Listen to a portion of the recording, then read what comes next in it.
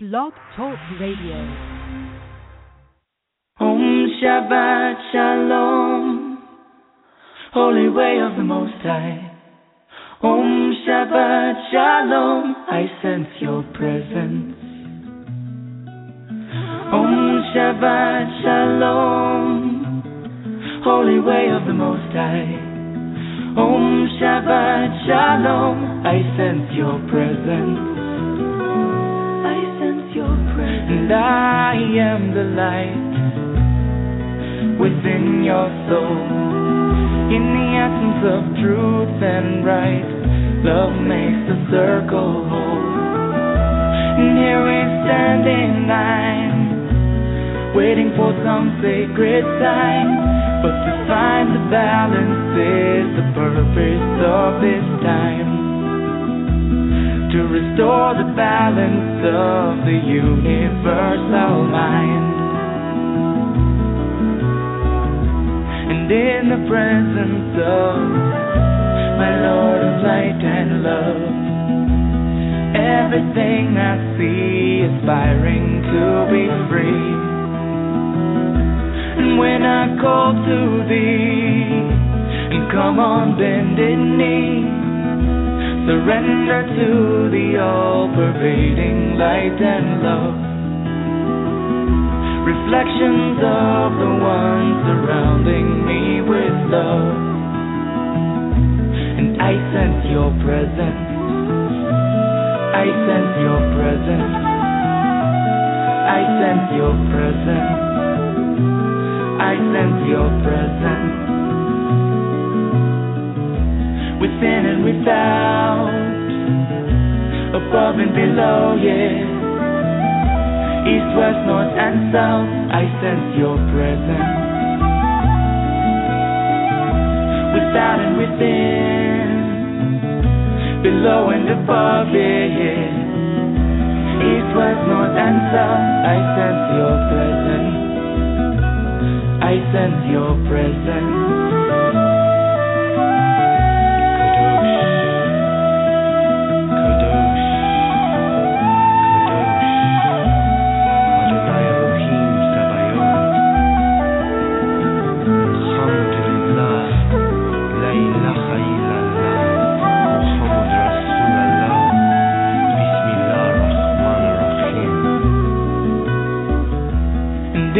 Presence of my Lord of light and love, everything I find in tune with the divine.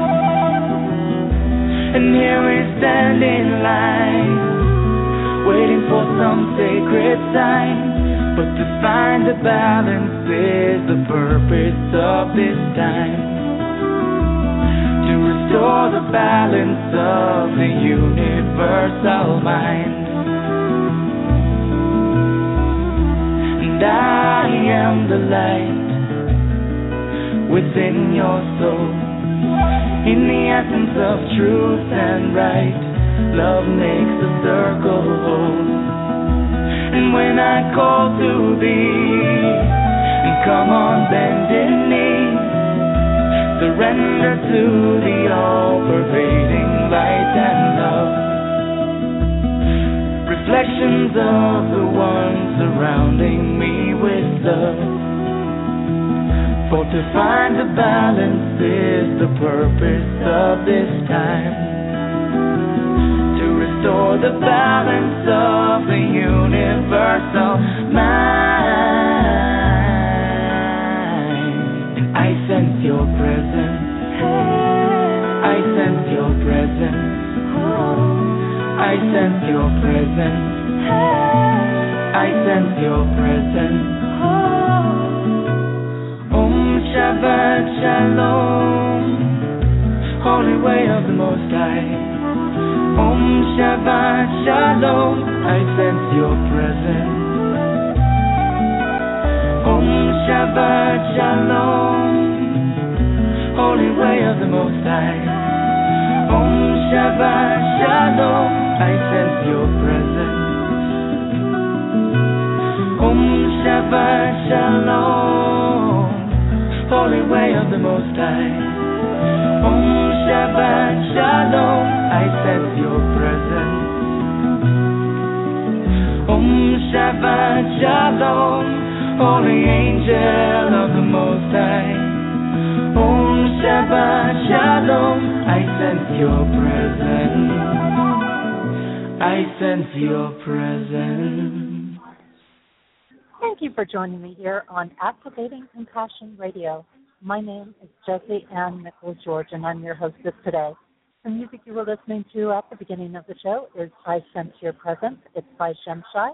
And I want to extend a welcome to everybody that's joining us here today, whether you're coming on for the very first time or whether you listened to the show before and you love what we do here and you're coming back to see what we're doing today. We do stream live in 3 additional places: TalkStream Live, Stream Finder, and 10, also known as Parent Counters Network. And I welcome everybody that's listening through those channels as well. Here at Activating Compassion Radio, I look at the different ways that compassion exists in our lives, how to remove our blocks, resistances, frustrations, and more. Some weeks I'm discussing different aspects of how compassion is in our life, how it affects our lives, the different areas of compassion. Some weeks I'm doing different exercises and practical implementations, and many times I've got really wonderful guests on the show. Today we have a wonderful guest as well, Tina FireWolf, who's be sharing her work with us. And then I also highlight different musical artists along the way. So, for example, in the past I've had guests like Stephen Halpern, Peter Cater, Joe Matson, Claire Hedin, Bruce Ciccelli, Craig Wallace, Carol Grandstaff Moses, Sam Bear, all some really great musical artists doing different things with their work. And then also this year I'm coordinating my musical artists around the turnings of the year. So at the spring equinox, we had Woven Green on, Jim and Ashley Cash, really wonderful people. Great show if you missed that one. And then also coming up on May Day, I'm going to have Angelia Grace coming to me from Ireland, sharing her work and her music. And boy, she's got a beautiful ethereal voice that you don't want to miss. Then in my own work, what I do is I focus on helping people use compassion in their everyday lives. I've created the Genesis Clearing Statement, and if you've missed that, you can catch it in some of the archived shows very early on when I joined the network, and also on shows where other people have interviewed me. You can catch it there. I've authored 4 books, the most recent being You, Me, Life Dreams, and its companion workbook, and the first 2 books, Activating Compassion, and its companion workbook. And I've got a 5th book on the way that I'm a co-author on called Embraced by the Divine. And this is really, really great. It's a compilation of different stories of women's journeys and their path and their travels through kind of like the dark night of the soul, so to say. And it's been amazing working with them, and they're just getting ready to start working on some of the release for one of the ebook versions of that. So you can listen and pay attention for when that comes out. And also I've created the Compassion Tour, which I'm currently on. So if you hear a little noise in the background, that's because I'm on tour and I'm coming to you from the road. Right now I'm in the Denver, Colorado area, and if you're around that region, you might want to check out what I've got going on this weekend and next weekend there. I've got some workshops going on. I'm taking some private sessions while I'm in the area, and that's at Knick Knack Nook in Denver. And definitely check them out and come by and see me. At least come by and say hi. With the Compassion Tour, what I do is workshops, retreats, seminars, book signing events, fundraising events. We're building all of these things in. I've been doing some just compassionate healing work along the way. I also take time out to do healing on the earth as I journey, as I travel through different areas and I see what's happening in those areas. I take the time to stop and work with different things. I've worked with the oceans. I've worked with the glaciers. I noticed some of the glaciers were getting some snow this year, which was really nice to see after passing through last year and not seeing any snow in Mount Shasta, for example. So lots of things happening with that. Also, a reminder, if you enjoy the show, make certain you tell your friends, your family about it, share it with people, because I know when I share the show, there's always somebody that comes back and says, I was just having a conversation about that. Or they come in, they'll tell me, I was really looking for some information. I'm so glad you shared this. So you never know. You might change somebody's life just by clicking that share button. And they can use the same link to get into the archives as you are using to get into the live show here. And they can also access things through my page, or webpage, which is Jessie Ann Nichols George, one.com. In addition, the show is also available as a podcast through iTunes and TuneIn.com, and it will be posted on my YouTube channel as well. So there's lots of options depending on what somebody's preference is in things. Now, before we get started, I'd like to delve into a little book called The 72 Names of God, Technology for the Soul. It's by Yehuda Berg. And I love Yehuda. He's a Kabbalah master, and he has this way of taking the big giant concepts and putting them into the everyday life scenarios for us. And I love that because it just makes it so relatable. And this also will be posted on my page of the Main Street Universe tab on my website, Jessie Ann Nichols George, one.com. And you can go back and reflect on this during the week. I know I do. I go back and look at it and go, okay, what was that message for the week? Where am I focusing this week? And I think it's really great because it gives me always something to keep expanding on. I love to delve into deeper and deeper layers every time I go through something, and that's what it does when I go through things. So this week's message by Yehuda is letting go. That's the common name of God that he provides. And his little message to start with is, it's often hard to let go of yesterday. We become prisoners to our past. We can't move forward. We can't get beyond past regrets and earlier traumas. Here, we receive the courage to let go. Ready? Jump. And the insight he provides on this is, our nature is to hang on to our pain and suffering. Our first inclination when happiness or the hope of a miracle stands before us is to say, it's too good to be true. This kind of consciousness is what prevents miracles and a joy-filled future from materializing in our lives. We cannot have a fulfilling and miraculous future if we're hanging on to an unhappy and cynical past. Nothing more need be said. And the meditation he gives with this is, you let go of everything, period. Now again, the common name of God that he's sharing with us today is letting go, and the formal name is Yud Yud Lamed. So that's Yud Yud Lamed. And again, you can check that out, look it up, go back to it during the week on my page of the Main Street Universe tab on my website, and just reflect on that. It's a great thought to reflect on. Sometimes we just got to make that leap. We got to make that jump, and we get a little bit still. We get a little bit quiet. Sometimes it's easier to make that jump in there. Now, a little thought before we go on break and bring our guests on today. And this just kind of gives you a little insight to the direction we're headed on today's show. How often do you find your mind consuming away your day with all of its thoughts? Do you have a hard time just being in stillness? And do you frequently get distracted and then miss out on most of what is right in front of you? I would say that most people are in this space. Few people really sit in presence, whether they are alone or with one another. Interestingly enough, it is that presence we are oftentimes seeking, both with ourselves and with others. Today, it seems that we have put so much emphasis on gadgets, such as computers and cell phones, being up on things and busy, have-to-get-done spaces. What I'm noticing is that this focus is on the material world, and it leaves people unfulfilled no matter how much they do. They tend to feel an emptiness and thus seek out immediate gratification through various things that oftentimes become an addiction and feel burned out and overwhelmed.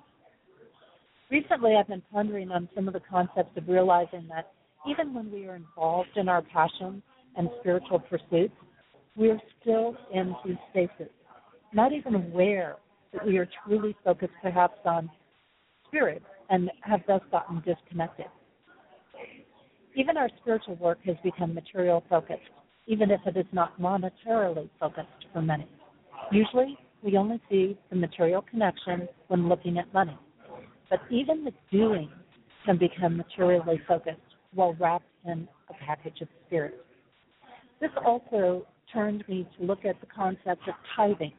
And again, we oftentimes associate this with money, and some have expanded to time or service, but perhaps the real tithing is about giving 10% to spirit. This concept of 10% is mentioned in many spiritual practices and belief systems, and this leads to giving spirit our total undivided attention for an average of 2.5 hours a day. Now, I might have just heard a couple of big gasps as people say, how on earth can I give that much time to spirit? So then I think you are saying that your TV show, your cell phone conversation, all those types of things are more important than the great divine that gives you everything. It's something to ponder. My experience is that when I take the time for spirit and divine and give it my full attention, I get just as much done. In addition, my mind is clear, things fall into place easier, I'm constantly charged and renewed.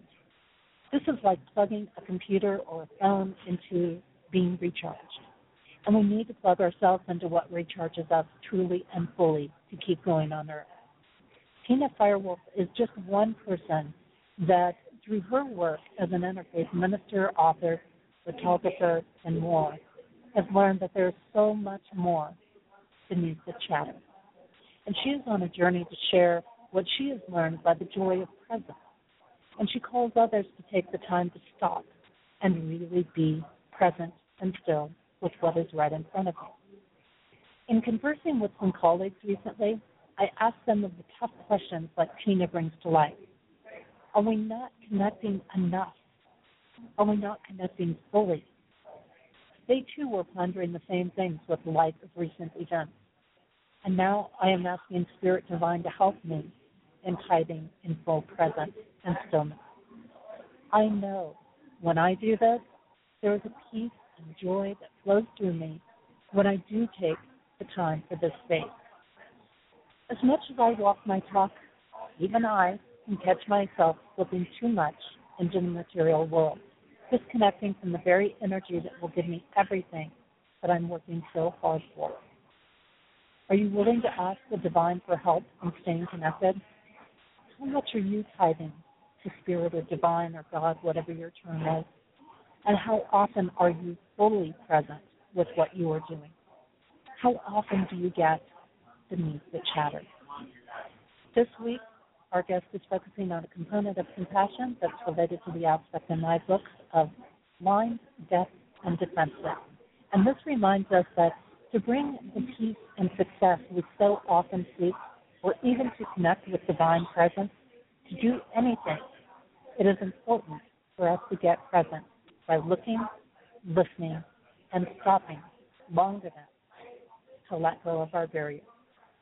I'm going to take a short break, and when we return, I will have Tina FireWolf sharing her work in Beneath the Chatter.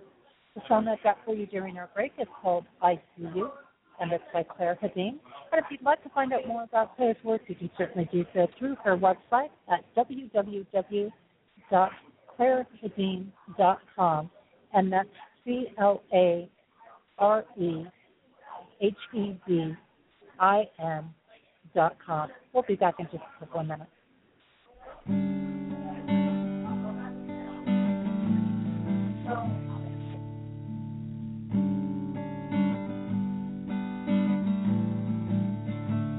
I see you. I see you. I see you sitting on your seat on the side of the street. I see you.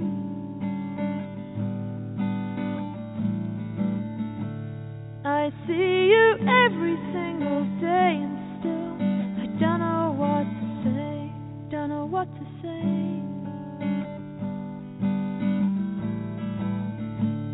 'Cause I see that lights all around you, it's closing in. Mirrors of memory show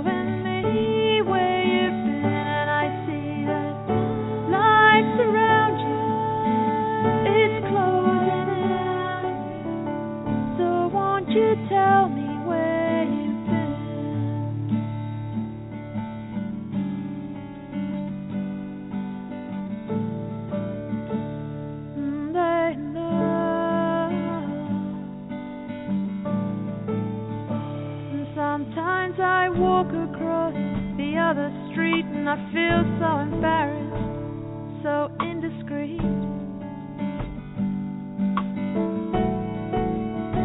And sometimes I wonder if things were reversed, would the feelings be the same, better or worse? And then I see that life's all around me, it's closing in. Mirrors of memory showing you where I've been, and I see that life's around me, it's closing in. So won't you tell me where I've been? Da-da-da.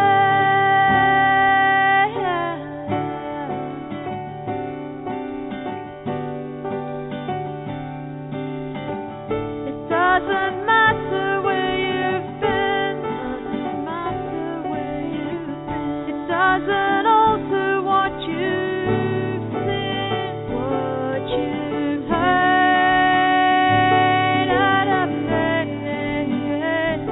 What you've seen.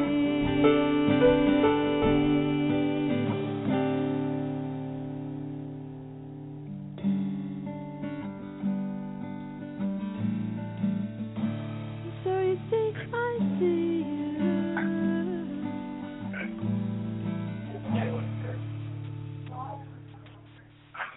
And welcome back. You are listening to Activating Compassion Radio. My name is Josie Ann Nichols-George. I'm your hostess today.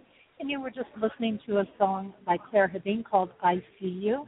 And you can definitely, again, check out more of Claire's work at www.clairehedin.com. That's ClareHedin.com.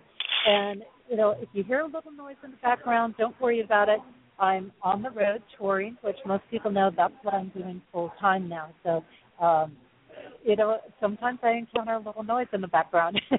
It's been gradually settling down here as the show's going on. So we'll see what happens from this point on out. But I am coming to you from the Denver, Colorado area, and that is going to be an amazing time. If any of you are in that region, come and at least say hi, if nothing else, or check out some of the workshops and things that are going on that I'm offering here both this weekend and next weekend. I will be at Knick Knack Nook on Friday tonight, and then the next 2 days, Saturday and Sunday, and then Friday night next week, and Saturday and Sunday of next week. So come and check out what's happening and what's going on, and join me here in Denver. Today what I have Tina FireWolf with me, and she is a speaker, writer, ordained interfaith minister, and facilitator of ancient healing.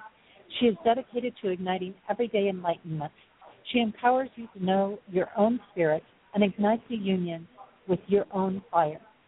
Tina works with what she calls the global ancestral energies, and is highly intuitive, grounded, and real. She has a BS in biology and a minor in international studies. And she is a certified science educator, Usui Reiki master, natural assemblage artist, self-taught photographer, intuitive sound healer, and adventurer. And we're going to be discussing her work today and her book, which she's put out, which is called Beneath the Chatter, The Wise Self Awakes.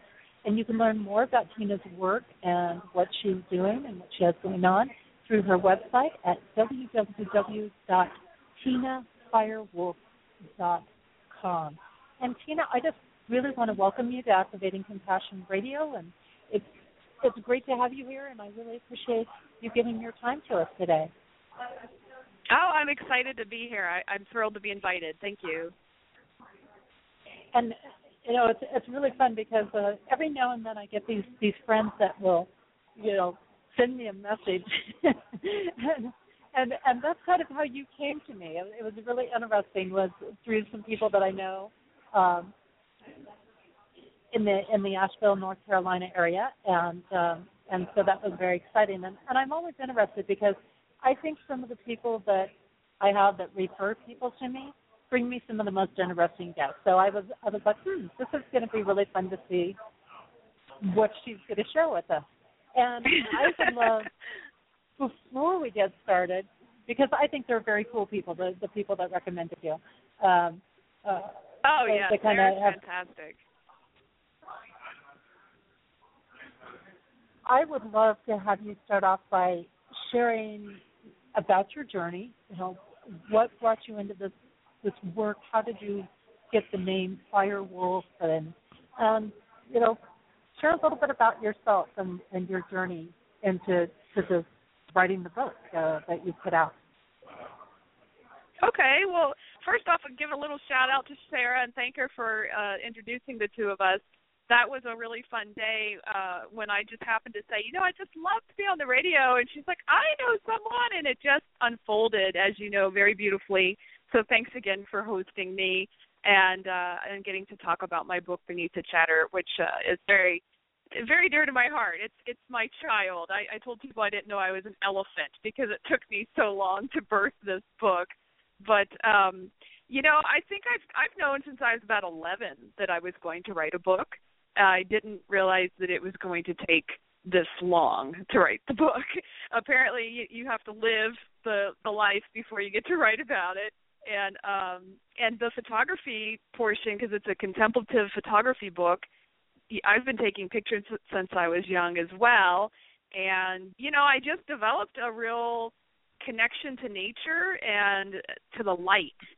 So I became very accustomed to moving incredibly slow and just really being very observant, watching the mood change in nature and grabbing some photos here and there. Now, I don't alter my images in any way, and I think people are usually, they either don't believe me or they are shocked, but I really don't alter them in any way.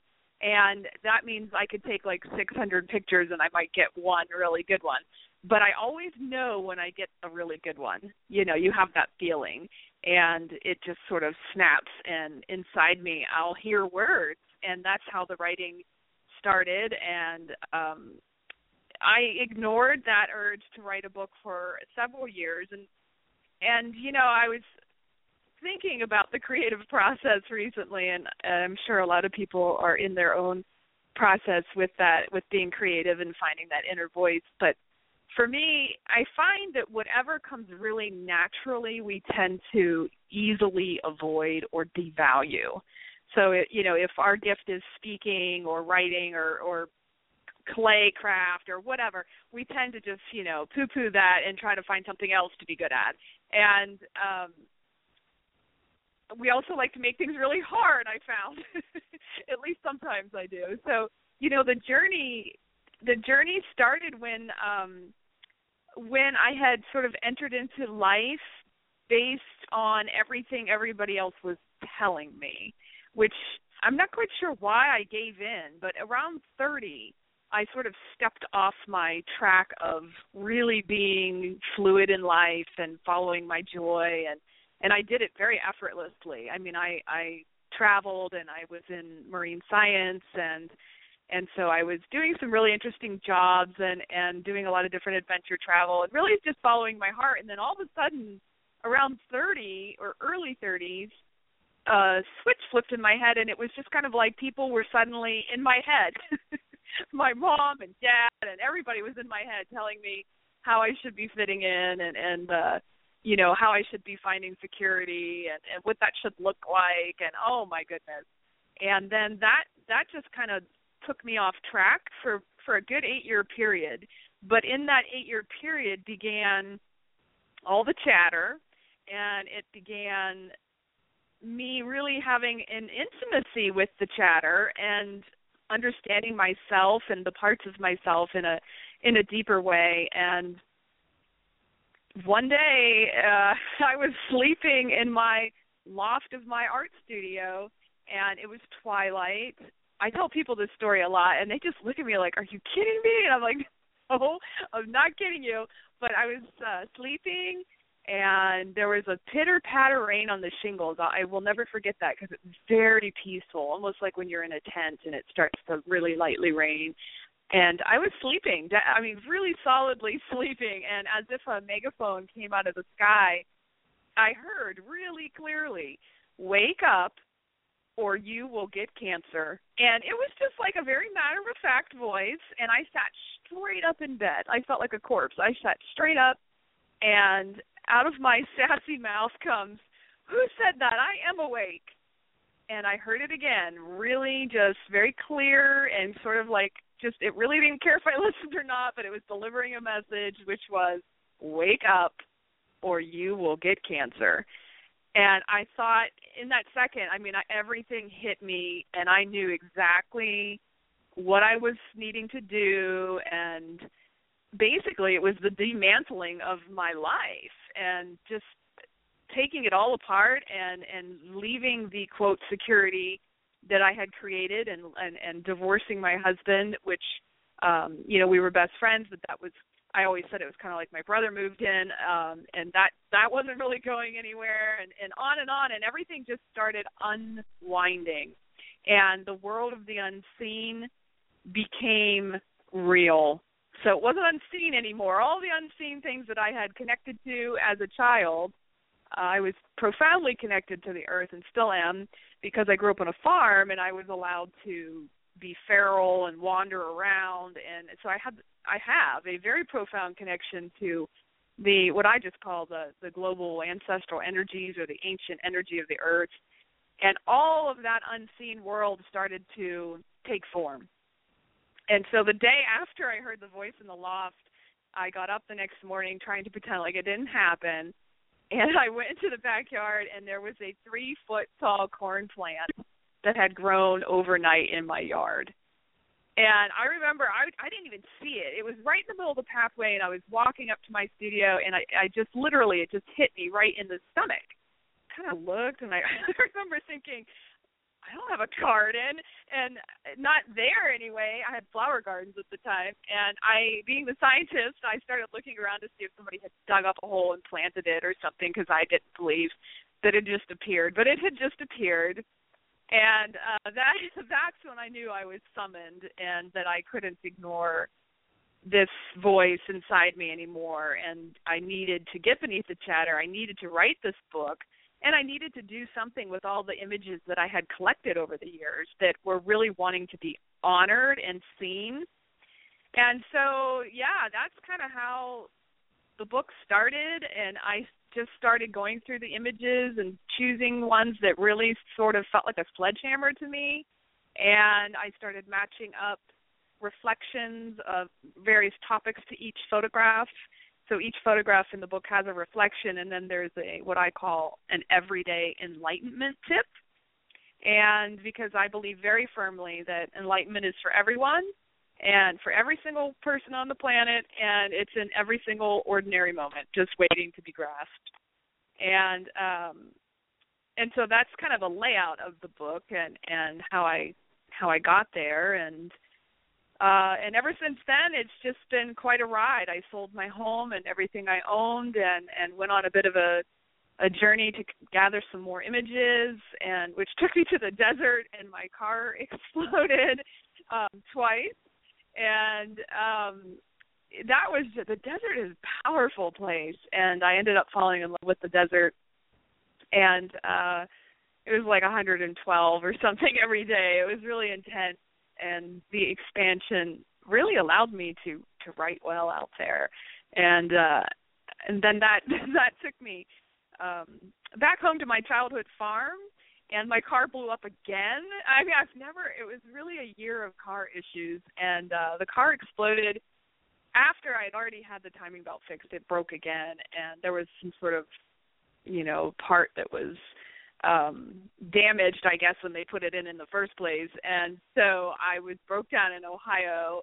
I lived in Pennsylvania. I grew up in Pennsylvania, so I had to get to Pennsylvania. And I ended up being on what I call on a 8-month weekend at my father's house where I grew up, and I didn't have a car for 3 months because it had blown up. And so spirit, or the universe, or whatever you'd like to call it, orchestrated me learning to sit still.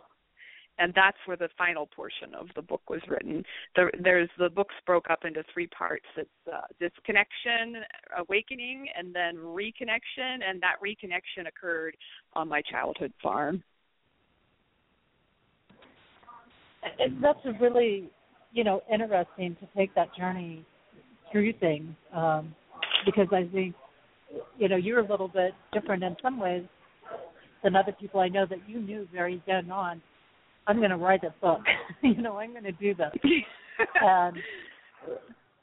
and those people that are listening from other areas of the country or maybe other areas of the world, Pennsylvania farmland is like a whole different world. It's there's nothing like Pennsylvania farmland, basically. Oh, yeah. It's beautiful. It's absolutely beautiful. Rolling green hills. And the farm I grew up on is 30 acres, but it's surrounded by hundreds and hundreds of acres on several sides. So you could wander. I mean, I just literally grew up feral, and it's a very healing place to see all that green. Mm-hmm. Unobstructed greenery. Well, and the interesting thing when you came back to that place too is out of a lot of farmlands, and I resonate with farmlands because most of my relatives on both sides of my family were farmers. Aunts, uncles all had farms. Matter of fact, I'll be headed into Illinois, which is where my dad grew up, and he grew up in a town that has grown all the way to 500 people, which is massive for them. It was, nowhere near that when he grew up, and wandering the fields and all, wandering the fields and all of those things too, and watching the tornadoes go across, which is going to be interesting because I'm going to be going across the Midwest in tornado season. Okay. But Pennsylvania farmland, there's a different type of stillness. I mean, all farmland kind of holds the stillness to it, but Pennsylvania farmland holds a unique stillness. And, probably because of some of the different belief systems that are in that area, that choose to live simpler lifestyles. I'm not sure, but there is definitely that uniqueness, and it does. You can just, as you say, you can just feel it. Things just seem to happen in Pennsylvania that don't happen other places. There's a slow sort of stillness in the air. Growing up and leaving the farm was really hard because I was really good in the woods. I had all these skills that I didn't know what to do with, like skinning a rabbit and shooting a gun and fishing and, all this kind of stuff that my dad taught me. And then I go out and go to college and whatnot, and I'm like, where do I fit? And where's this stillness? And I couldn't find an area to live in that felt the way it felt when I was young. And so, I've lived all over the United States and islands and all kinds of places and really wonderful places, but I was really aching to get back home, and that just took me 20-some years. It took me 20-some years and my car exploding, but somehow I made it there, and my dad and I and my mom, we had a really nice time just getting to know each other as adults. And that's exciting, too, making that shift when you've been out in the world and you grow and you come back and you have a whole different realization and appreciation. And what's interesting, being from Pennsylvania, that warning of cancer, by the way, is very, very serious because I've had a couple of friends from Pennsylvania that had cancer of different types, and a friend there that has it now. So it's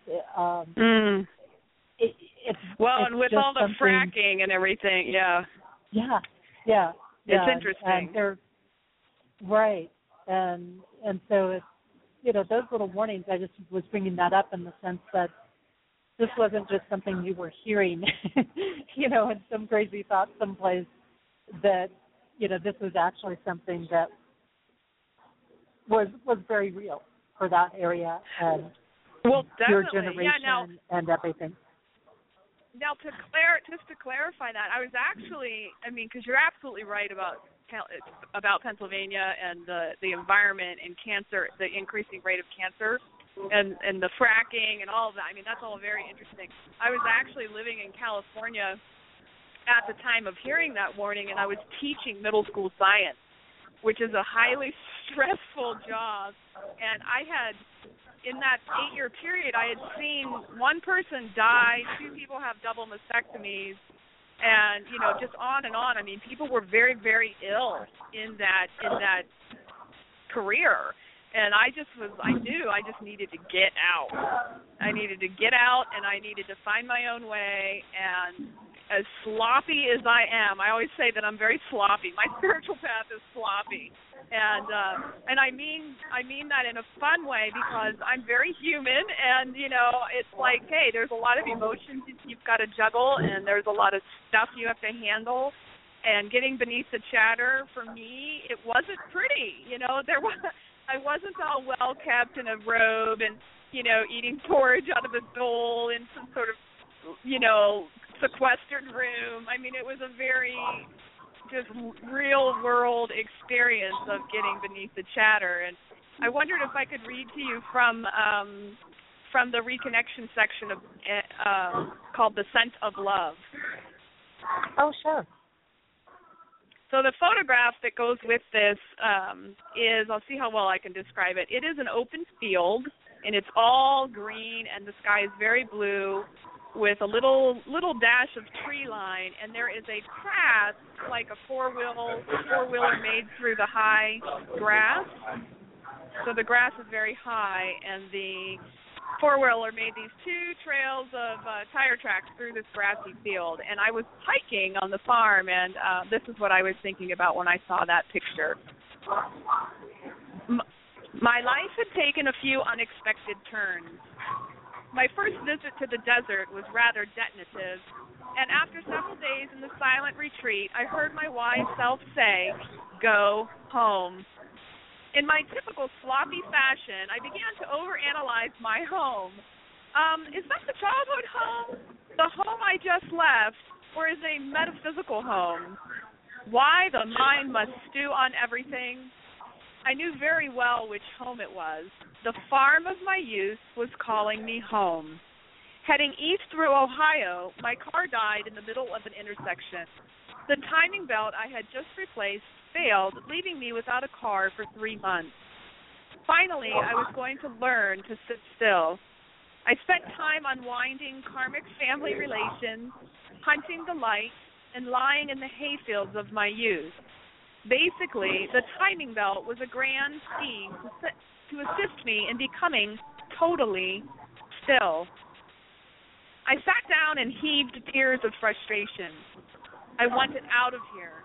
The blather in my head was telling me I was a loser, I needed to get a good-paying job, and be miserable like the rest of the planet. It was telling me to stop this incessant obsession with the light, with words, and to forget about my outrageous love affair with this infinite something I couldn't even describe or define. Then I crested the hill. I felt sucker punched when I saw it. It's my life. That is the path I am on, the pathless path, following the scent of love, allowing my wise self to lead. I wasn't a loser. I was finding my own way. And then after that reading, there's an everyday enlightenment tip, and it just says to lose yourself, to slow down, and I don't just mean to walk slowly and not speak. I mean to not think, and train your mind with the sensations unfolding in nature all around you. So your mind is the wind. Your mind is the rustle of the leaves, so that as you rest into these sounds, you and they become one. You lose track of your body. How do you do this? You practice. playfully practice like you are going out to visit an elder. You sit down and say hello to the wind with nothing more than your awareness of its presence and of magic in the air. Make time and space for this in your life, and the world of the unseen will open up to you. And that's, it's a great example of how your book is set up, and it's very easy to delve into because it is all these beautiful pictures in there, and everything's just concisely put into these thoughts and these phrases, and kind of like, a big long-winded thing that's been summed up well. I guess. Thank you. Yeah, people always say to me, but that's simple. And they get mad, and I'm like, would you like me to make it hard? It doesn't have to be hard. It's simple. They're not necessarily easy, but they are very simple, and I use them all the time. And sometimes I'll just open my book up and flip to a page and be like, gee, I wonder if I'm using my own tips. I check on myself. And this tip that we just talked about becoming the wind, I went on my walk yesterday and was practicing just really, really listening to the wind and noticing the voice of each tree of where I walk, because depending upon the leaves or the pine needles or what type, there's a different voice in that tree. And it's just such a fun experiment to spend that kind of presence, that type of extreme focus on nature. And it really just pulls me out of my mind, out of the chatter, and into the present moment. And I just absolutely feel so recharged after even just a 30 or 40-minute walk. Yeah, I really agree with you, and it's something that I've been doing a lot as I've been traveling on this particular tour, is really tuning into what is the earth saying where I'm at? What is it feeling? What's going on with it? And it's amazing how it will share with you if you truly get present, if you truly get into the stillness. And it's a powerful space to be. It's for me, I know when I get there, it's a sort of timeless space. It's a space of, I don't want to have to worry about anything. When you're in the present wholly and fully, there are no worries. There are no wondering about this or how that's going to come together. You're just experiencing. You're just experiencing it all, taking it in. And I've said it, I know, before in a couple of shows, but this is where it's at. If we're going to receive, if we're going to create, if we're going to do anything in the world, we have to be willing to be still. Yes. Yeah, and I think for some people it really terrifies them. I don't quite understand why, although, I did go through quite a bit of what I called holy terror, but, my mind had no intention of settling down, and I went in the woods on what I call a soft vision quest. I took myself on a vision quest and camped by myself for 4 days, and I didn't bring any paper or pencil. And for a writer, I was flipping out. I could feel inside my body just like flipping out that I wasn't going to have anything to write on. And because that sometimes, depending upon what place I'm writing from, it's just the idle chatter writing.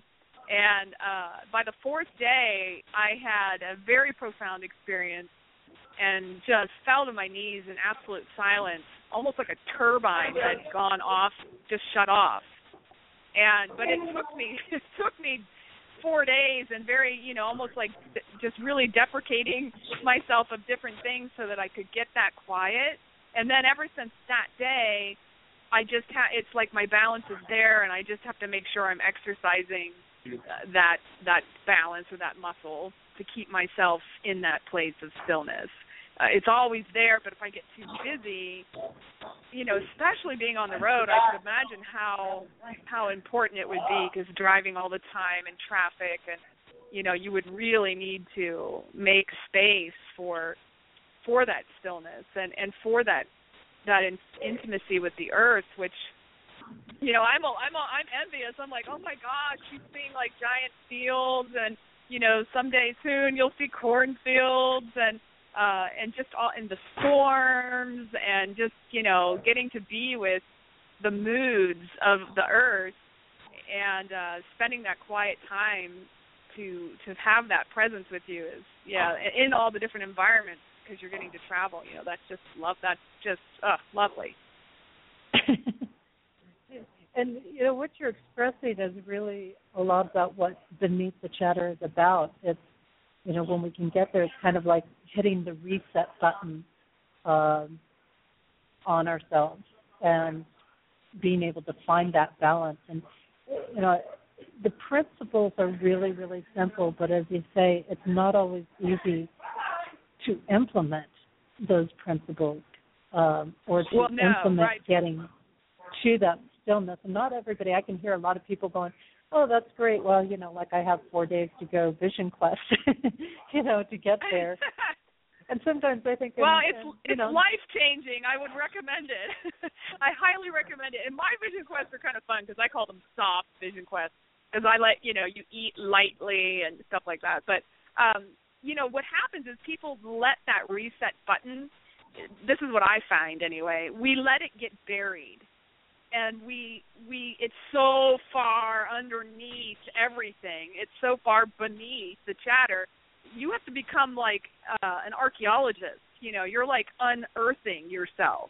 That's what happened to me anyway. It wasn't just, I'll sit here for 5 minutes and I'll calm down. No way. I mean, this went on for years. That 4-day period in the forest was the culminating sort of thing, but that was years. It took me years of sitting on rocks in the creeks and stuff in California, and again, not bringing anything with me, and sitting on these little boulders for 5 and 6 hours without moving until my mind just stopped talking, because it wouldn't. It was like, oh, look at the water, look at the fish, oh, it's so hot, oh, this is uncomfortable. I mean, it just had something to say about everything. And so yeah, it was incredible. I was like, I had no idea I was such an observant human being, but apparently I noticed everything. Let's look at the wind. How about that? What if we drum? And I'm like, oh my goodness. And all I wanted to do was experience not having a thought. And so, yeah, that went on for years. That was not an easy journey at all. And of course, like I said, I was very sloppy, and it's humorous. I love to tell the stories because I think when we laugh at ourselves, we heal. And, so yeah, I can understand some people say, oh, I don't have that kind of time. And that's why I call them everyday enlightenment tips, because I even talk about using the time when you're brushing your teeth as a period of meditation. You could focus on the sound that is occurring when you're brushing your teeth, because it is meditative. It's a repetitive sound. Anything that's repetitive sounds, they just assist me in getting out of my head. So there's moments you can tuck it in there. You can find places to find that peace. I agree, and I think that you had mentioned earlier too about all the programming you had to break, of what you should be and what everybody thought was the success and this and that and the direction you should go, and I actually teach a workshop on breaking programming like that. Oh, perfect. That's one of the ones on my tour this year, because we're so used to accepting that programming. And American programming says you can't ever stop working. You've got to be constantly busy, constantly doing. And, now your norm is 80 hours a week instead of 40 hours a week. But in other countries, they make you take vacation. They make you get away places, and they pay for it because they understand the value of getting beneath this chatter, of getting out of the head. And, I've worked for an adventure company in a national park, Zion National Park, a couple of seasons, and we get a lot of Europeans come to the national parks. And they don't go someplace like Vegas necessarily, where there's all this busyness and chatter going on. they go to the national parks, and everything gets set aside. They don't have themselves glued to the cell phone. They're like, what canyon can I go down, and let's overnight it in the Narrows. And it's a whole different thing. And I think it's so important for us to consider reprogramming that. We think about, wow, 2.5 hours a day is a lot.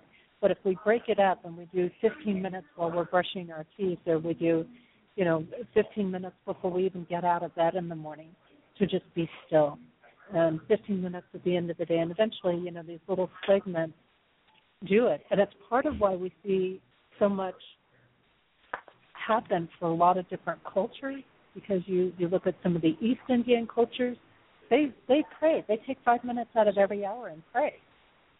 Mhm. Yes. Yeah, we're definitely. I don't know. We're like the food pyramid. We're upside down. We're something definitely got flipped around, and what we sort of pay homage to isn't really the correct thing. Yes, and we wonder why we're not manifesting things, or why we're such a country of death. Well, we're not connected. It's really as simple as that. We're just not connected as a whole. No, yes, definitely not connected.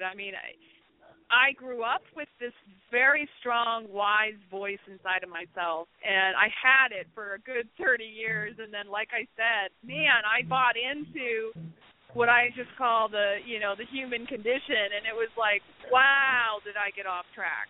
And that just started, making, I don't know, I guess money my God, if you want to call it that, or whatever. And this process of writing the book really forced me to just reconstruct my life one little piece at a time, and and I'm still doing it. It's always a part of my journey is reconstructing. I can't say that it's been fully built, but it's always a part of the adventure. And I'd like to just share an everyday enlightenment tip from one of the readings in the book that is how I like to start my day. And because you mentioned even if you just did 15 minutes in the morning, well, I invite people that are listening to just do 5 minutes in the morning. And I always tell people to do this before they even open their eyes in bed. If they have a partner that's in bed with them, tell them, don't touch me in the morning, because if I'm just laying there, I'm working on my 5-minute me time, and I don't want to be interrupted, So here it is. I call this the 5-minute me. Before opening your eyes in the morning, say good morning to your wise self. You can greet yourself in any way you feel called. The important thing is to breathe slowly into your heart and take a moment to feel the expansion into your chest. Sink into this tingly feeling as you say your morning affirmation to yourself. When this is done daily, it has lasting effects.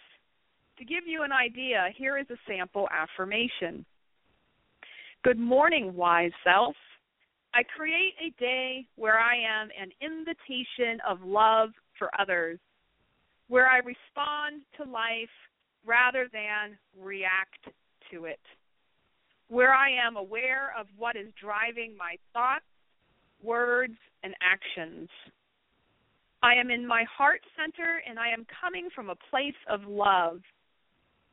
Then, with whatever hand feels good to you, pat your heart 3 times while saying, I am connected, I am connected, I am connected. Thank you for the magical day I am about to have. So that's my invitation to everybody. It's a great way to start the day. Too many people just get up and jump out of bed and get started immediately, or they wait until they've got to be out the door in 10 minutes and jump out of bed and try to do everything. And I've never been one of those persons. Like, I really don't like rushing in the morning. Like, I don't like to feel like I have to rush out the door. Least favorite activities is rushing. Yeah. it's for me. It's like I always like to just lay for a while and be connecting or be tuning in to the energy of the day, what I'm feeling as I'm waking up, or just laying and taking it in. It's really powerful. Now, you mentioned actually in that passage from your book that you'll experience benefits. What kind of benefits can people maybe expect to see once they start to implement this as a practice? I find I can totally tell the difference on the days I forget to do it, or those days where I jump up out of bed because my alarm didn't go off, or whatever host of activities happen, and I will get to my car, or maybe I'm already into a session with a client or something, and I realize I feel off center. I feel kind of frantic. I feel a little bit frenzied, scattered, whatever the word you'd like to use is. And so I have often just done a do-over. If I could go to my car or maybe go to the restroom or somewhere to find those quiet 5 minutes and just start over. I reprogram it. I just go back and I'm like, it doesn't matter if it's 1:15 in the afternoon and it took me that long to realize that I've been out of balance all morning. I just start over right there, and I will go into myself and I'll do my greeting and my 5-minute knee and start again, sort of repositioning myself, and I can completely feel the difference of feeling more in the center of my body. That's the best way of explaining it, is that the body, the physical body, has the feeling in it, and I can feel my attention right in the center of my body, and I don't feel out of balance or off kilter or out of whack, or however you'd like to say that. I feel solid and like right in the middle of myself. So as things are flying at me throughout the day, whether it's decisions or, some sort of difficult conversation or something, I'm in that place where I can come from a fully present place and I can respond to the moment rather than reacting to the moment. I find that I'm able to respond more rather than react when I take that time in the morning to say good morning to my own self. Yeah, I can really agree with that, and I think that that aspect of being able to respond, I find my days just flow a little bit better when I've taken that morning time. I find that there's just a little more peacefulness, maybe a little more confidence about the day, a little less worrying about what might go wrong during the day in there. I think, and I think over time as well, what I've noticed is that it's like anything, you're setting a pattern. You're setting a pattern forward in your life, and the more frequently this is done, the more that flow stays continuous. We're always going to probably have a little upset here or there that's going to come our way, or a little challenge that's going to come our way. Kind of looks like we got a little noise going on here, but it definitely will get to a point where those become less and less challenging to us and all of that. Exactly.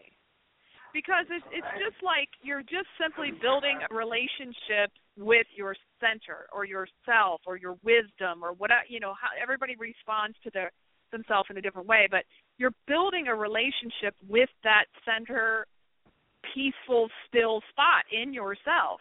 And, we go to the gym and we lift weights and we swim and we bike and we do all these things to build our muscles, but we don't build that muscle, which is the relationship to that stillness in ourselves. And I just call it building the muscle. We need to take time, even 2 minutes would be fine, to just take time and just breathe into your center, into your heart, and say good morning.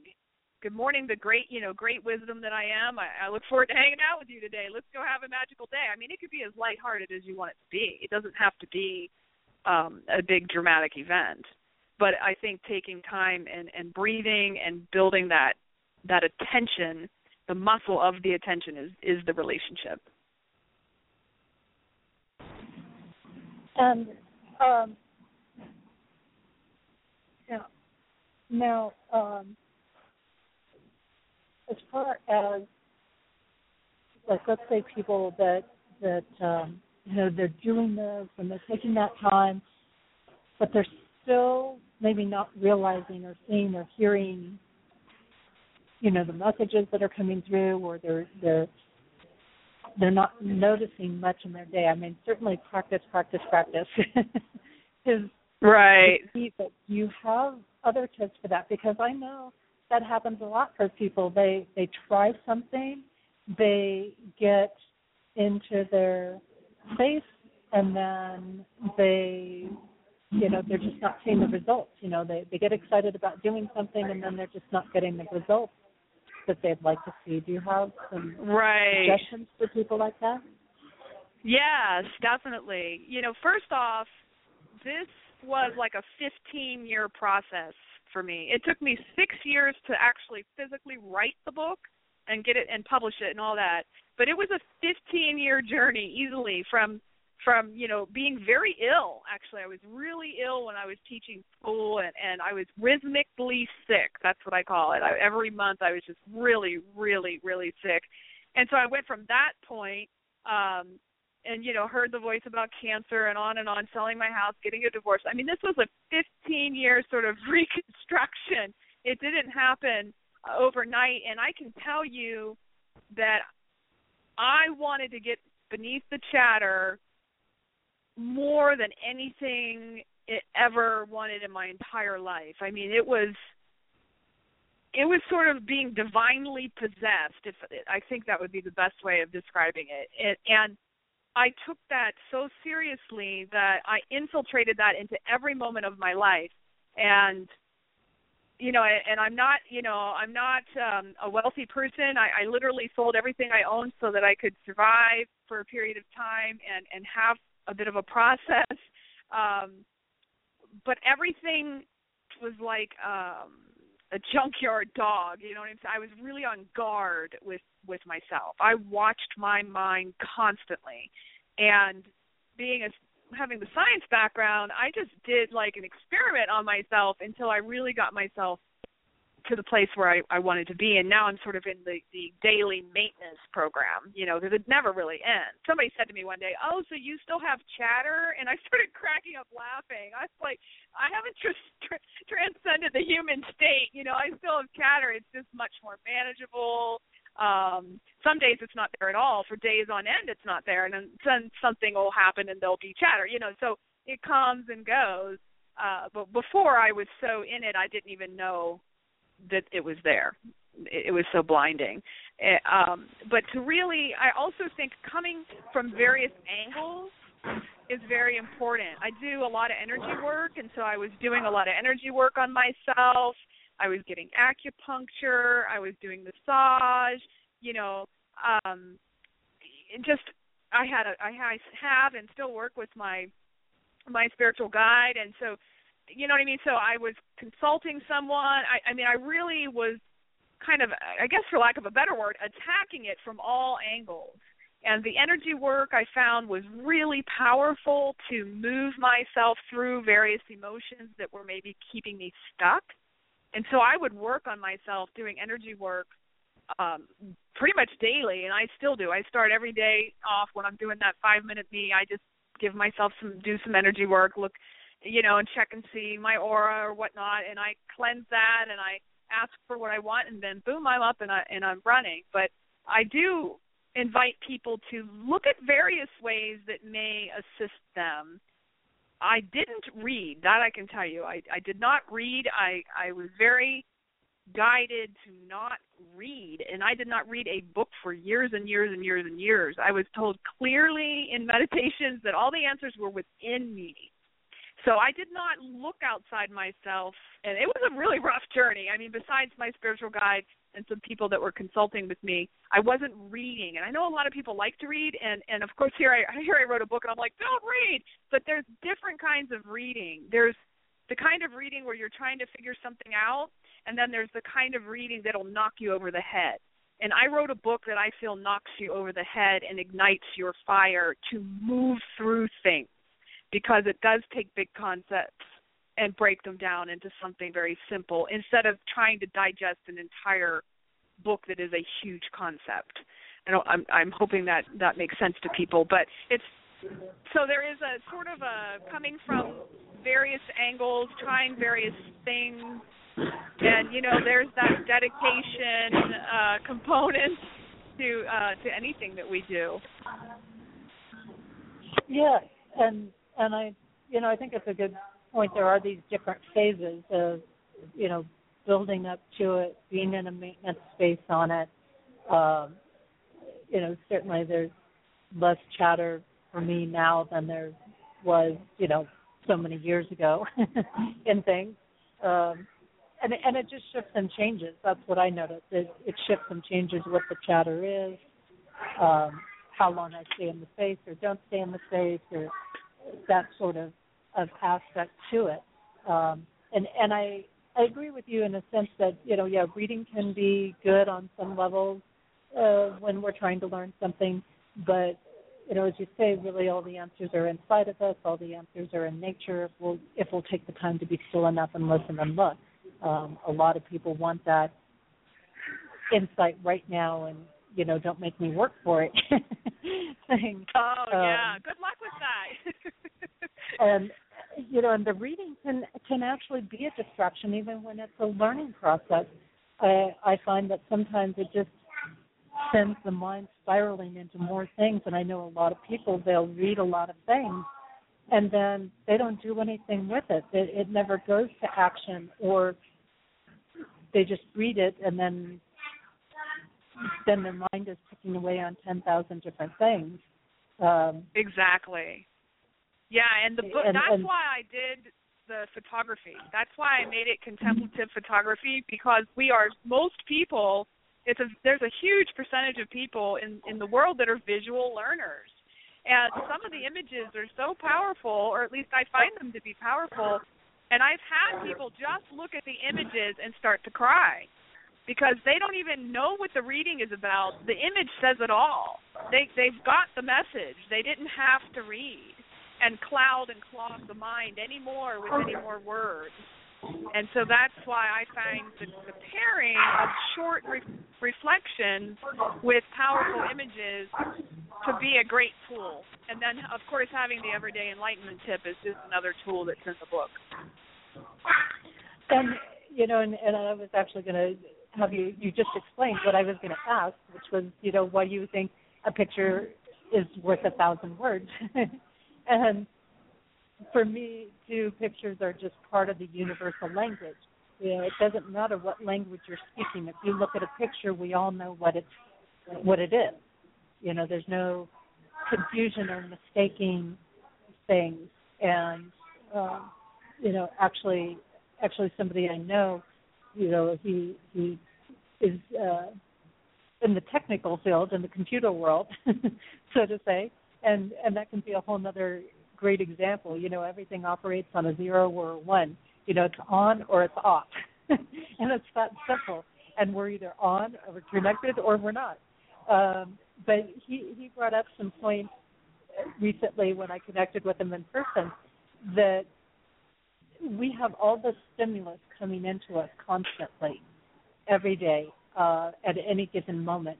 And our mind actually, as it's drawing in more than one thing, will actually get confused. It will actually create conflict, and that creates conflict in our energy vibration. But when we stop and we look at a picture, like you've taken a picture, we're not getting all of that extra stimulus coming in. It's not like we're sitting there trying to say, does the word mean this or does it mean that? And when you look at a picture, it's like, what's it about for you? It doesn't even have to be exactly the same as somebody else. Exactly. Yeah, it's open for interpretation. And sometimes, the title helps people. They like the title with the photo, and sometimes they don't even need the title, and sometimes there's a little sort of like a poem or something. I'm not quite sure what to call them because they just kind of come flying into my head like short prose and that go with each image. And sometimes for people, the the picture in just that short little bit of prose is all they need. And maybe that day they don't need the reflection. So there's many ways to interact with the book that I feel are very simple to use every day, especially that are really busy. And that, that's the target that I wrote it for, because that's kind of how I am too. I don't want to spend my life trying to figure something out, and I don't want to spend my life reading about something. And so, I wanted to experience it, and I like a sledgehammer with a velvet glove over it. The iron fist is a velvet glove, and that's kind of how I laid out the book for more immediate effect. Yeah. Yes, and it is. It is just very easygoing, and it's one of those things that when your mind is overwhelmed, you can stop and open it up, like you say, and just grab one little piece there, or just grab one little insight that's there. But also, what about the people, because and there are people like this that are afraid of being still. It's not just, hey, I'm challenged by being still, but I'm afraid to get still. I'm afraid to let go of all of this chatter. What advice or suggestions would you have for those people? Sorry, I didn't mean to talk over you, but I was just saying, because who am I without it? So once all the chatter is gone, what's left, right? And I went through this incredible, I call it holy terror, and I'm not quite sure which reading that goes with. For some reason I'm drawing a blank, but where every time I started to get quieter, or I was sitting, this is the one where I was sitting on rocks a lot and down by the water in the creeks in California, and just because the rushing water, the sound of the water helped me soothe my mind, and I could sit there and have something to focus on without it being something that caused me to make observations. So, if I were looking at trees or something, I would be making observations. But if I were just listening to water, that rhythmic sound helped just wash it away. But there was a lot of fear. There was a lot of fear because I could use more like specific terms, I suppose. Most people would say, the ego feels like it's dying, and blah blah blah, and it really is a death. But it's really more like a changing of the guard.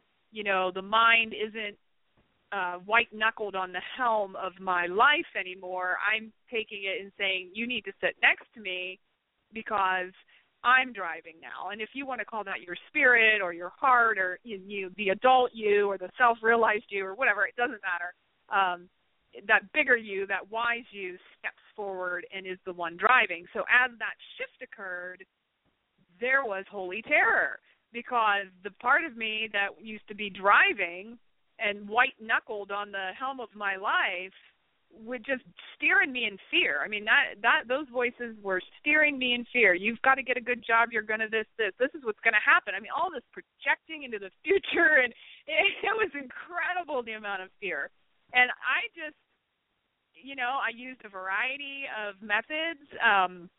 I guess maybe I tend to be a little bit, I always say I'm a warrior of love, and the people that work with me are warriors of love too.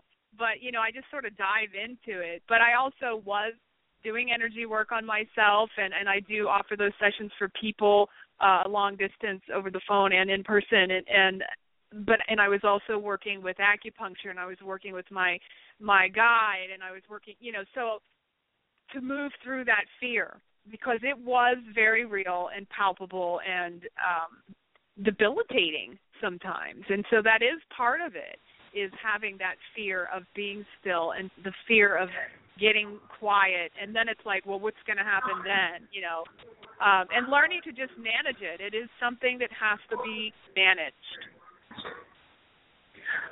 I think so, and I think, too, for a lot of people I know, it's like any fear. I think sometimes just starting with the very small pieces, starting and the ocean was always a great place for me to get still and to get clear. I know growing up in California on the coastlines and once I was in college, I oftentimes would drive and sit on the rocks at the ocean near Malibu frequently in the evening, and because there was nobody there.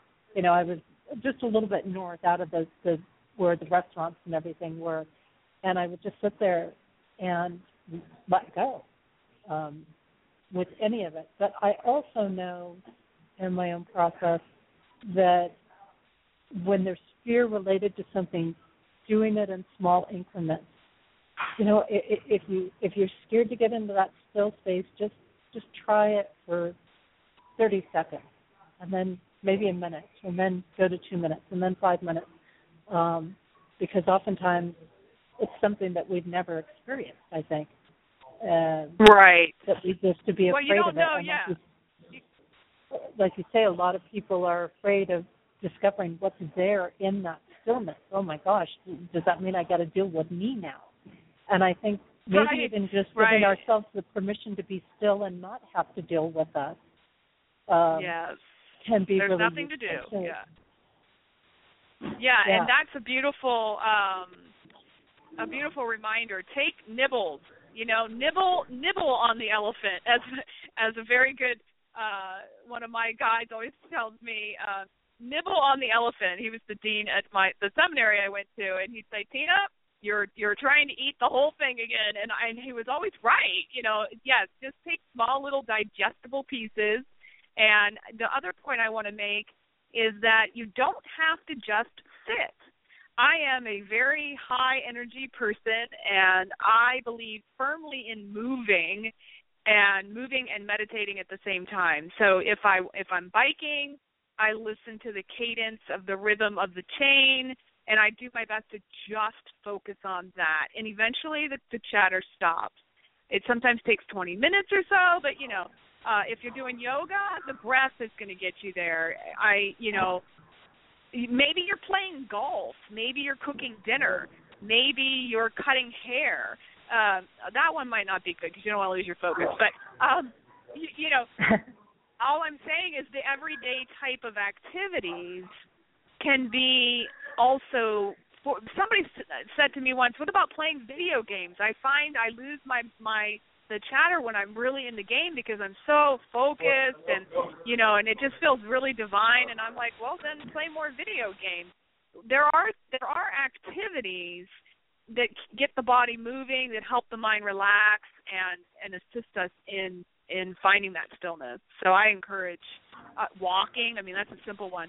So I encourage that too. But the difference is, the trick is, if you're going to use walking or something, you have to be diligent about what you focus on while you're doing it. So for me, on my walk yesterday, it was the wind, and I did my best. You know, if I started thinking about the paint on a house and how pretty it was, or the flowers, I would bring myself back to the wind. And that was my meditation. So it can be done in a variety of ways. And that's a good thing, just going out and walking, because I'm very prone getting out into nature and walking, and I believe very strongly in that because it helps a lot just naturally on its own. However, if your mind is off wondering about this and wondering about that and analyzing something else, right, you're not kind useful. of defeating the purpose. And what's interesting is, yes, you want to take that thing and shift your focus and say, what does it sound like when my feet are hitting this ground, or when I'm walking? What is the sound of my pace? What is the sound of my walking? Now we're getting beneath the chatter in those processes. Exactly. And this, I think, is very, very important, because in today's society, we have a lot of people that are dealing with various forms of autism, whether they're fully autistic, or whether they're high-functioning autism, or whether they are sensory processing disorder. This is a really huge thing, because for them, most of the time, their minds never shut down. Their minds are like a remote control that is on high-speed flipping. And Wow, yeah. I have friends that are in this space. I have a niece that borders some of these same things with her dyslexia. And my autistic friends often say, I've got to go play games right now because I have to shut my mind down. And they have to get out of it. So these techniques are actually very important as a society now because we do have so many people that are in this high intelligence, high functioning space with their mind able to process. And the indigos are very much like this if we look at soul grouping. So this is a really important technique for the, for our society as a whole. Yeah, and I think it's really important to really allow yourself to create and craft your very own process and path.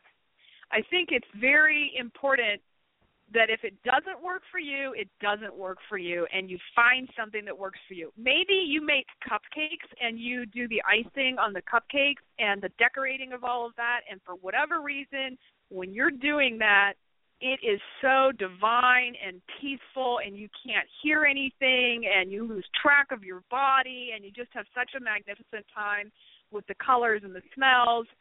And don't judge yourself and say, oh, but I should be meditating. That is meditating. Anything that you're that present with, to me, that's meditating. And I think it's really important and beautiful when we allow ourselves and each other to truly craft our own way. And I think that's very important for upcoming generations, again, that are dealing with these various things. As far as functioning goes, and they need that creativity. A lot of them are very creative, and they need that flexibility to do it their way, to adjust it. And for so many years, people said you have to meditate this way, and meditating's the only way to shut your mind down, or you have to do Tai Chi. But they need that flexibility to make it theirs. So I'm really glad that you brought that point out. I want to bring in something that, is another piece of your background and just have you share a little bit on that. You've got a degree in biology and you've done interfaith ministry. How does that play in to the work you're doing, and maybe how has that helped you with the work that you're doing? Yeah, that's a wonderful question. Growing up on a farm, I was so naturally inquisitive, and I always had something in my pocket that I found that I was going to bring in the house, and my dad was very into the environment, so it was very, just such a natural thing to be exploring, and that.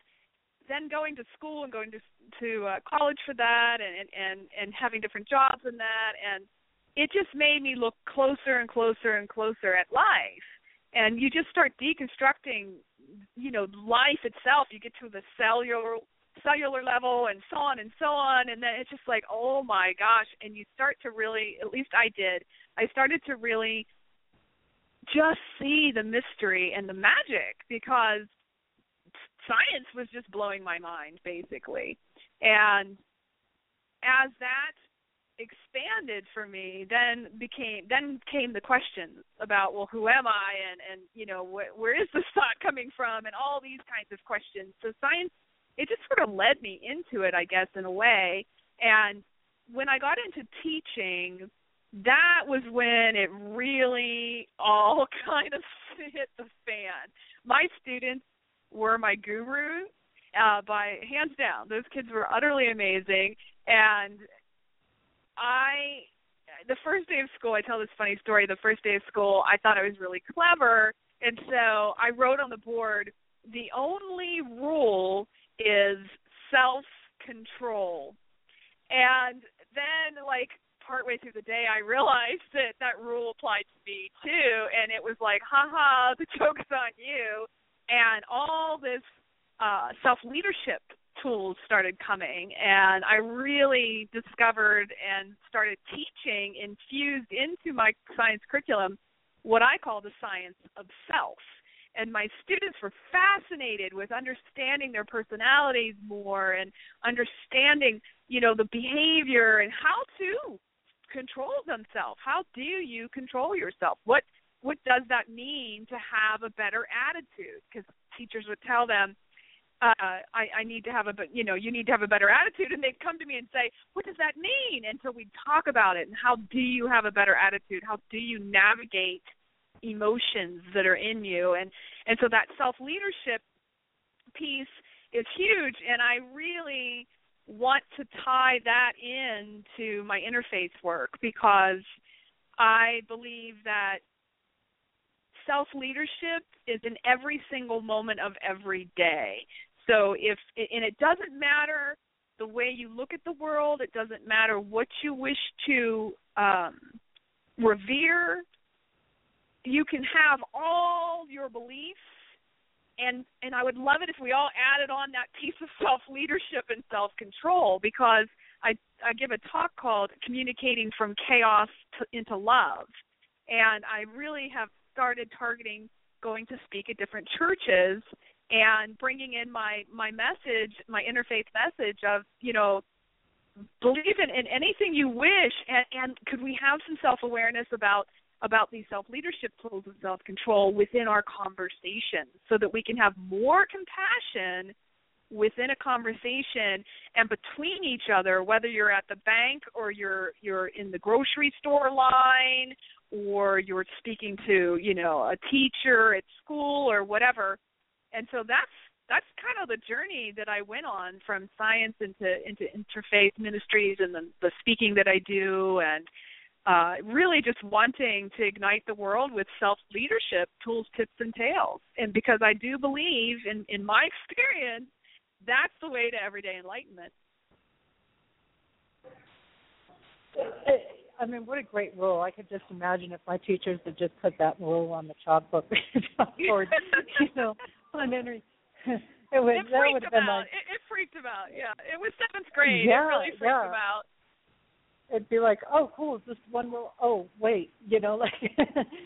Yeah, I had a little boy raise his hand, I'm not kidding you, and he said, does that mean we get to do anything we want? And this little girl raised her hand, and she said, no, it means she's a teacher like we've never had before. I never will forget it. It was my first year of teaching, and I thought, what did I sign up for? I think I signed up for something much bigger than I realized, and I did. I mean, those 8 years of my life teaching middle school science transformed me completely, better than any trip to India could have ever done, or anything. I mean, I've done all sorts of traveling and adventure travel, and that 8-year period was by far a very intense process of learning about myself.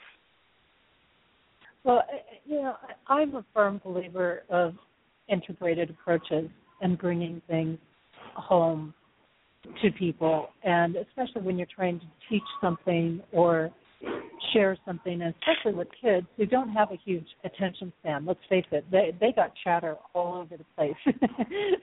Oh, yeah. They got things to do. They got things to do, conversations to have, people to meet, whatever. But it really is interesting when you start to make it personal.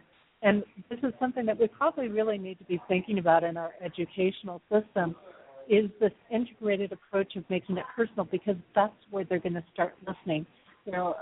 I would be thinking, okay, we're doing biology, so, how do you feel about this energy of the frog or whatever there? How do you relate to it? And that's going to tell you a whole lot about yourself. Are you more like the oak leaf, or are you more like the willow tree? What is it? There's so much connection to be made that could be brought home personal. And I think about that, and I think how powerful that could be, because so many kids don't even have that in the families anymore. We used to, when I was growing up, there was personal time. There was connecting time. And that doesn't happen much anymore, or not in too many families anymore. Well, yeah, I mean, there has to be, I think the piece that was missing that my students loved so much was I taught them to understand themselves. And nobody did that for me really as a kid. I mean, I was a very, and still am, a contemplative person, so I was always naturally looking inside myself and asking questions like, well, why am I doing that? Why am I so mad? Why am I, what am I really hungry for? You know, I would naturally ask myself questions, and I thought everybody did, but I found that not everybody's naturally contemplative. Not everyone naturally asks themselves questions to get to know themselves. And so as I taught them that, I really found that was a huge piece missing in their home life, because parents are super busy. You know, there's just all sorts of different family dynamics now, and that piece of really, like you're saying, taking a little time and breaking down the day, or if you had a bad moment at school, well, let's look at that. Why did that happen? You know, what did you say that may have caused this? And, you know, all that kind of deconstructing so you can understand, so you could do better the next time. Instead, I found kids just felt bad about themselves all the time. They just beat themselves up. You know, I'm a loser, or I'm not smart, or I'm really a bad kid, or whatever it was, because that understanding wasn't there, so that they could then make a better step the next day. I agree. There's so much low self-worth programming that goes on that they're not taught to ask the questions. They're just kind of taught. It's a real concept for a lot of the kids that are coming up, because on one hand they're taught you don't ask questions and you don't, go against the grain. You just do what you're told, sort of thing. And on the other hand, they're the creative spirits who can't possibly follow the norm, and they're constantly trying to break the norm. So they're constantly operating on this conflict vibration that's there. You know, and then we wonder, well, why don't you pay attention, and why are you all over the place scattered? Well, there you go. But right. It's very few people. Oh, go right ahead. I was just going to say, I found that it was few people that were teaching the how of something. You know, you could say to somebody, have a better attitude, but how do you do that? If you're a seventh grader, how do you actually have a better attitude? What does that mean? And what tools are available so that you can have a better attitude? And so I would talk with them about the how. And I would give them some tools. I'd let them go sit with the tree outside my room and, spend a few minutes. Just hug the tree, give it your anger. It'll take it and turn it into love. It's fine. The earth's huge. Come back in when you're done. And they always said they felt better. And, they would always then reintegrate back into the class. And, I wouldn't leave them out there very long, 2-3 minutes, and they'd come back in. But it was that how that gave them the empowerment to respond to life rather than reacting. See, it would have been hard for me, because I would have just been out hugging the tree the entire day. I had a teacher there were that once days when I hugged the tree. I had a teacher once when I was like in first grade or second grade, somewhere around that time, and they told me something that, like, if I had a speech impediment when I was really young, and part of it was from when I was born in Texas. I carried over this Southern accent, and instead of letting me have that Southern accent, they put me into speech therapy stuff and all these things. So anyways, this teacher, I didn't want to get up and speak in front of the class one day, and the teacher says, well, if you don't speak in front of the class, you are going to have to sit there in that chair the whole day. Like, you can't go out to recess and things like that. So you know what? I sat there the entire day. I did not move. And I didn't care. I was perfectly happy sitting there all by myself in my chair. And the teacher had no clue what to do with me after that, because it was like she called my mom in, and she says, well, I got to give her credit. She obeyed. I told her what the consequence was, and she chose the consequence. And she took it, and she did it. But, I don't know what to do with this child. So it was really a weird weird twist in some of those methodologies. But, I would love for you to spend a couple of minutes here sharing with people how they can connect with you, maybe anything that you have going on where they can connect with you, any services or anything like that you're offering for people to work with you. Sure. Yeah, I of course Facebook is there, and I have a YouTube page which has a lot of different videos on it. Some from speaking engagements, some where I'm just talking about different topics, and so that's available if people are interested in seeing 2 to 5 minute videos. My website has some different things on it to read. Of course, my book is available on Amazon, and it's also available on my website. And then in addition to that, I offer what I call revved up sessions, and those are more like strategy sessions where we can work together and create a strategy for you to move forward and move through things that are maybe sticking you or have you stuck somewhere. And I also offer energy work and facilitate energy work. And some people do a combination of that. They'll come and say, okay, we're going to talk for maybe the first half an hour or the first hour, and we're going to talk about this issue that I'm having and I want to move through, and then I'll do an hour of energy work on them to assist them in moving through that. And I find what I find unique about what I do is that I give homework. It's that teacher in me. I really like to empower people. They can be working and moving through things when they're not with me in a session. So I always send a detailed follow-up email after a session so that they have next steps to take while we're not together. And, sometimes if they're quick and easy, and sometimes it might take them a while to chew on that, digest that. And sometimes they have to, take a picture of this and text it to me and show me that you did your work. Or so there's a level of accountability so that people will move forward. So those are two different sessions. There's the revved up session and there's the energy work, or you could combine the two together. And that's detailed out on my website, which has a couple different videos of me on it talking about some of the different ways. And then I do a lot of different speaking, and I'm always looking for places that are interested in hosting me as a speaker. It could be a church or a women's group or a men's group or, a bookstore, an independent bookstore, so that I could come and give a talk there. I am working on a small book tour, so I have a couple different bookstores lined up here in North Carolina, in Waynesville, North Carolina, and Sylva, North Carolina, and I'll be going down to Greenville, South Carolina. So I'm starting sort of my southeastern portion. So there's always that too. I would be happy to do that as well. Great. So lots of options there, and again, share your website. So yes, and my website is tinafirewolf.com. And it has my email and phone number and all that stuff in there. And feel free to contact me in any way.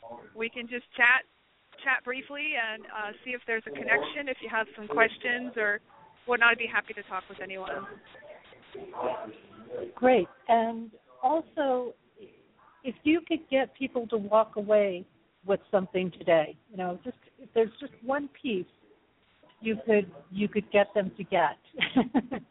Or to take away with them, what would that be? I think it would be to love yourself right where you're at, any way you're showing up, in every single moment of every day, you're perfect. So, I wish I were further along my path or whatever it is. Just say, oh, thank you for that chatter. Thank your chatter and love it. And just ask it to sit down next to you and go about your day. Just love the chatter. Love it. Feed it love and feed it lots of love, because it just is trying to help. It's just trying to keep us safe. It's just trying to orchestrate our day. It doesn't quite realize, perhaps, that it's not the boss. And so if you want it to realize it's not the boss, love it. Love it, love it. Thank it, love it, honor it, and ask it to sit down. Wonderful. And I think that is a big thing, when we can love the things that sometimes bother us or unsettle us or keep us in those frantic sort of spaces, then we've really made a breakthrough just in that piece. And, you know, you got to think about just the nature of chatter and its job a little bit, I think, when we look at loving it. And, you know, how fun is it for chatter? I mean, on one hand, I'm sure it sits there and has fun and plays like, oh, look at all the thoughts I'm going to cause into this person's head, you know.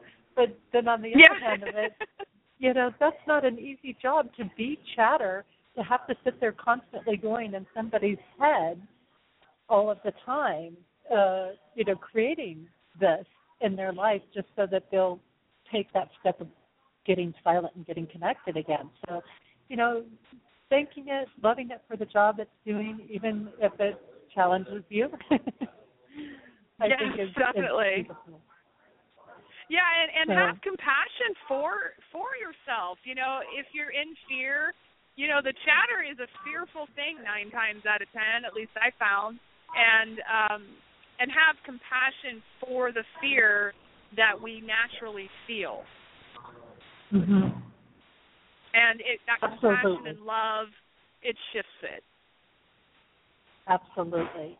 I so agree.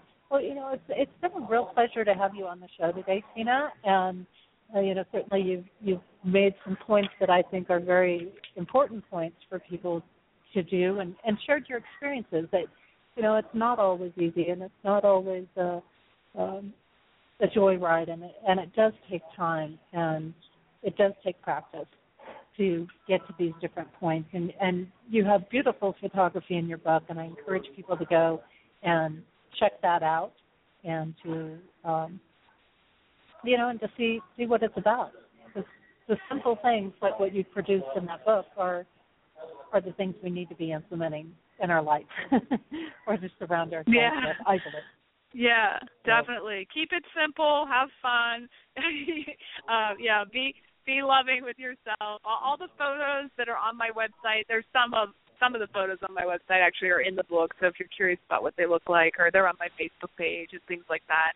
And my photos are actually also available on FineArtAmerica.com.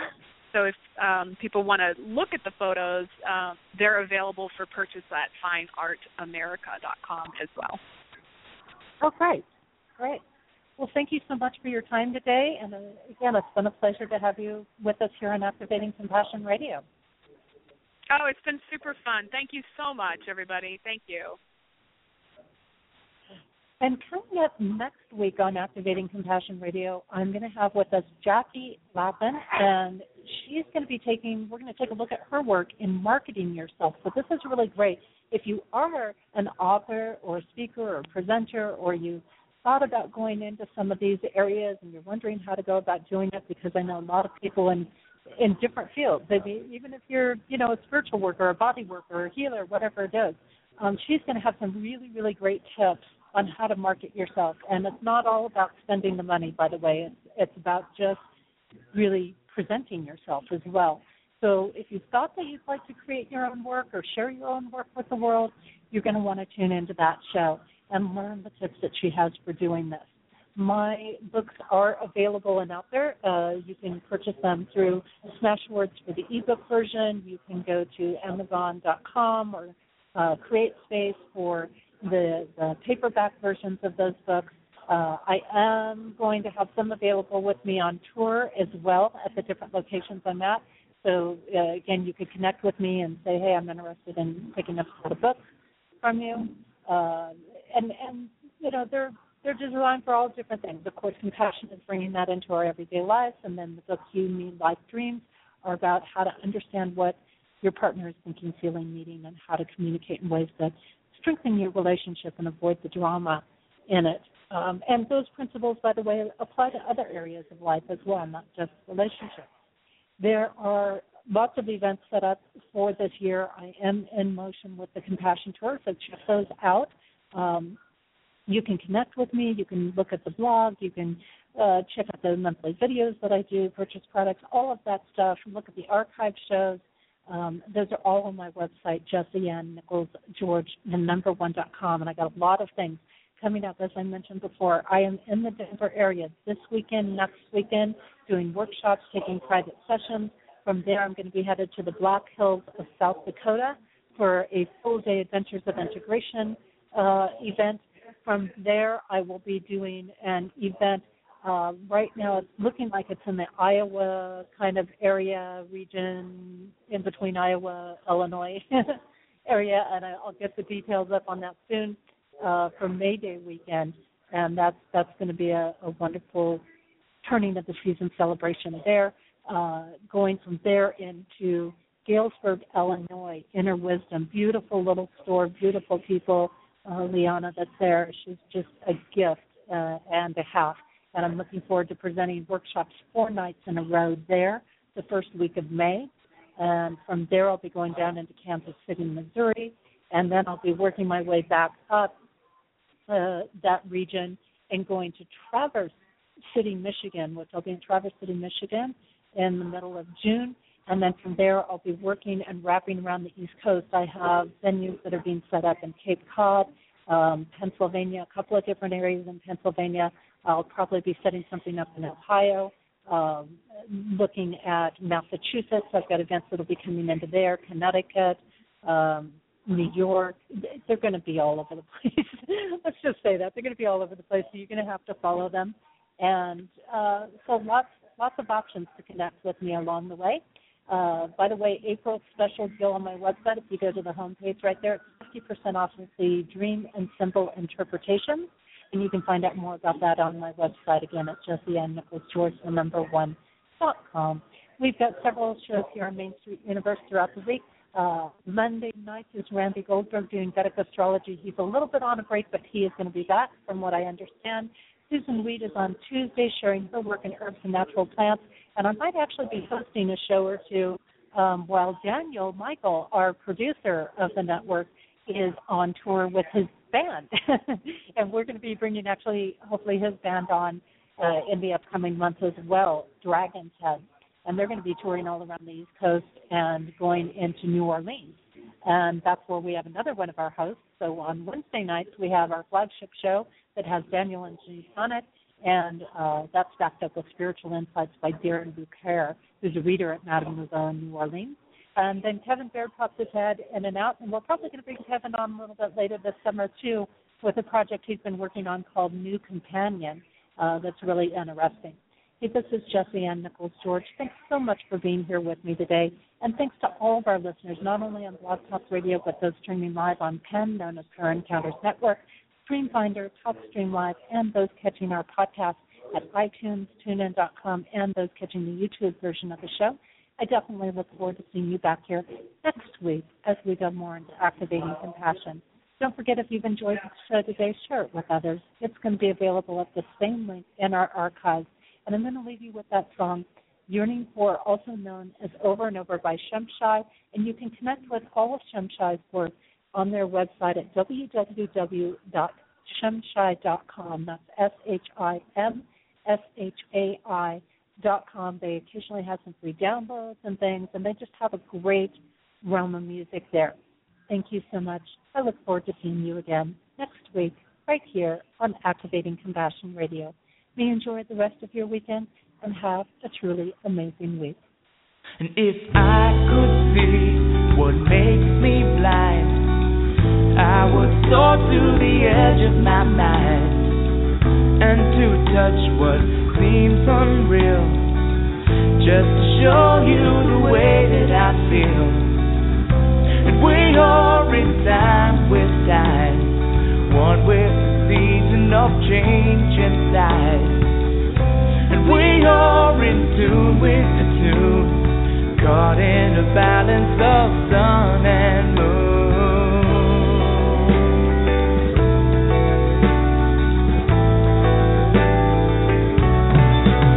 Oh, deep inside, the light within show you it's it to begin. When all I have is all I need, I will soar to the edge of eternity, and we see it eye to eye, one within love to be for the divine, and we're walking hand in hand, caught in the balance of God and man.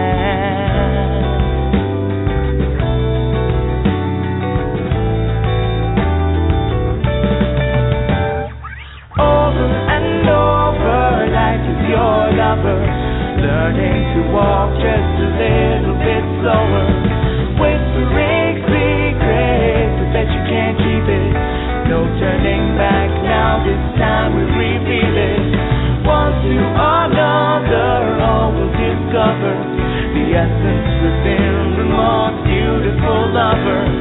Time is still turning, the love is still burning, deep in your spirit, your heart is still yearning for.